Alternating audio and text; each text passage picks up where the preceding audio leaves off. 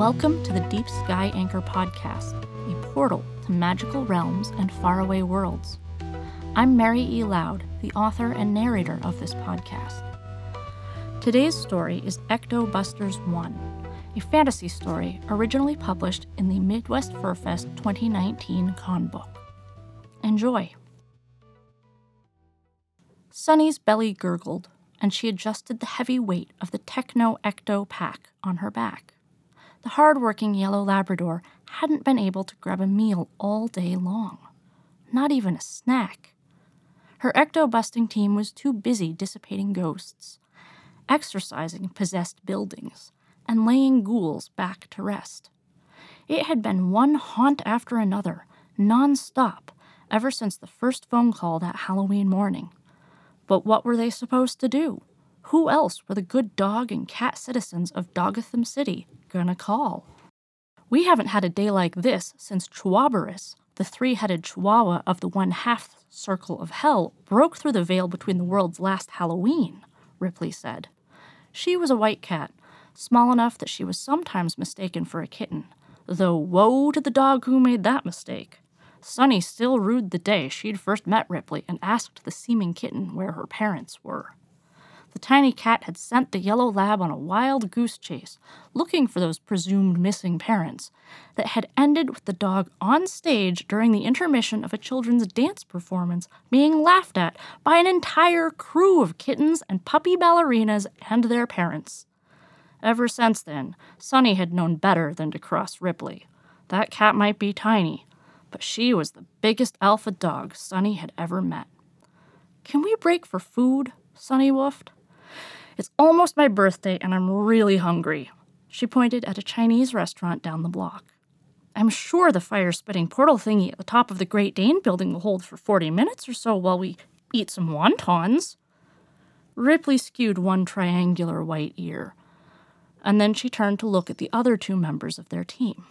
"What do you think, guys? Should we let 40 minutes worth of monsters pour into the city?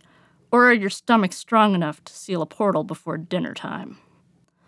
The St. Bernard and Winged Otter, it's a long story, don't ask, exchanged a glance, and then Audrey, one of the biggest, most consistently hungry dogs that Sunny had ever met, woofed, "You kidding? Let's go close a portal." Brannon, the Winged Otter, a mythological creature for first race's sake, shrugged his big brown feathered wings and chirped, "Whatever you say, Rips." He always let Ripley boss him around. "But birthday wontons," Sunny woofed. "Almost your birthday is not your birthday," Ripley meowed. "We save the city tonight and celebrate tomorrow."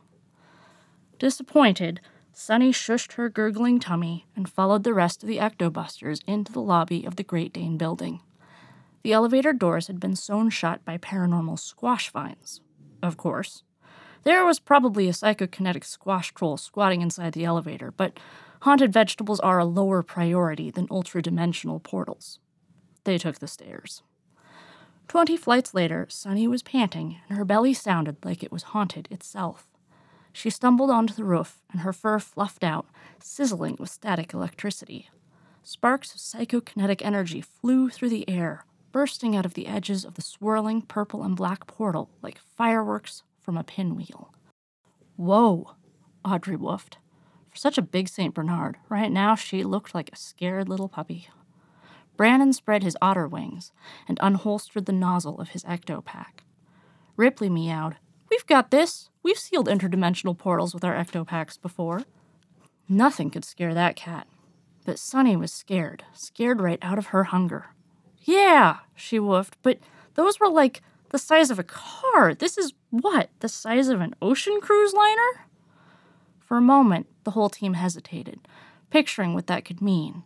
An ocean cruise liner's worth of ghosts pouring into Dogatham City all at once. "All the more reason to get it sealed," Ripley meowed, charging ahead of the other three, straight toward the massive portal. She unholstered her ecto-pack's nozzle and meowed, "On 3. But before the little cat could start counting, the black and purple swirling portal pulsed like a subwoofer, and a deep voice howled, "Invite me into your world. Picture me, and I will take form." Ripley whirled back to face the other three, white triangular ears flattened. "Picture nothing! Keep your minds blank!" she yowled. She glared at each member of her team in turn, and when she got to Sunny, she added, "That shouldn't be hard for you." "Hey!" Sunny woofed, but then her stomach gurgled. "Uh-oh." "What did you picture?" Ripley meowed. "Just peanut butter." Sunny's mom had always given her a spoonful of peanut butter to balance out all the Halloween candy with a little protein before bed on the night before her birthday as a puppy. Brandon flapped his wings like an impatient eagle, and Audrey slammed a giant paw to her forehead. "I'm hungry," Sunny woofed. "I told you that. Maybe I shouldn't be ectobusting on an empty stomach." "Honey?" Ripley meowed, tail swishing. "I've got it. We need to open another portal." Sunny cut the little cat off, barking. "To the B dimension?" The little white cat glared. "Even if there were a B dimension, which there isn't, do you really think it's a good idea to beset Dogotham City with a horde of angry bees coated in peanut butter?" Between her growling stomach and the sight of all that peanut butter, Sunny was having trouble concentrating. "No?" she hazarded. "So which dimension?" Instead of answering, Ripley fiddled with the settings of her ecto-pack. "Just watch," she meowed. Blue and yellow squiggles of light burst out of the ecto-pack's nozzle. The little cat held the nozzle steady even as the blasting beams of energy writhed and whipped through the air. The blue and yellow squiggles divided and multiplied and did all sorts of arithmetic, splitting into more and more squiggles until the air on top of the Great Dane building was filled with pastel beams of light, all tangled together like a big old ball of Easter grass.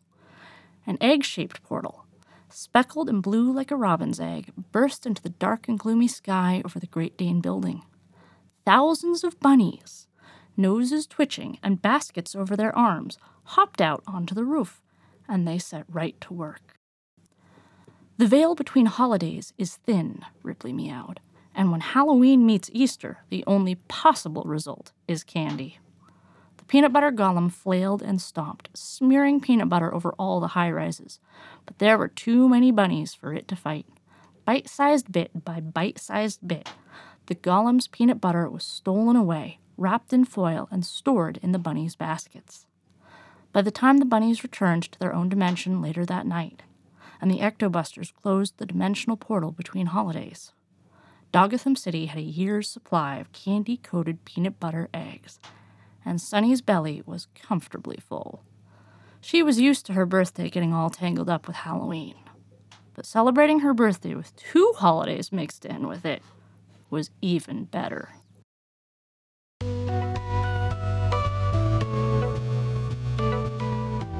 Thank you for listening to the Deep Sky Anchor podcast. I'm Mary E. Loud, and this has been Ectobusters 1. Tune in next time for another portal to another world.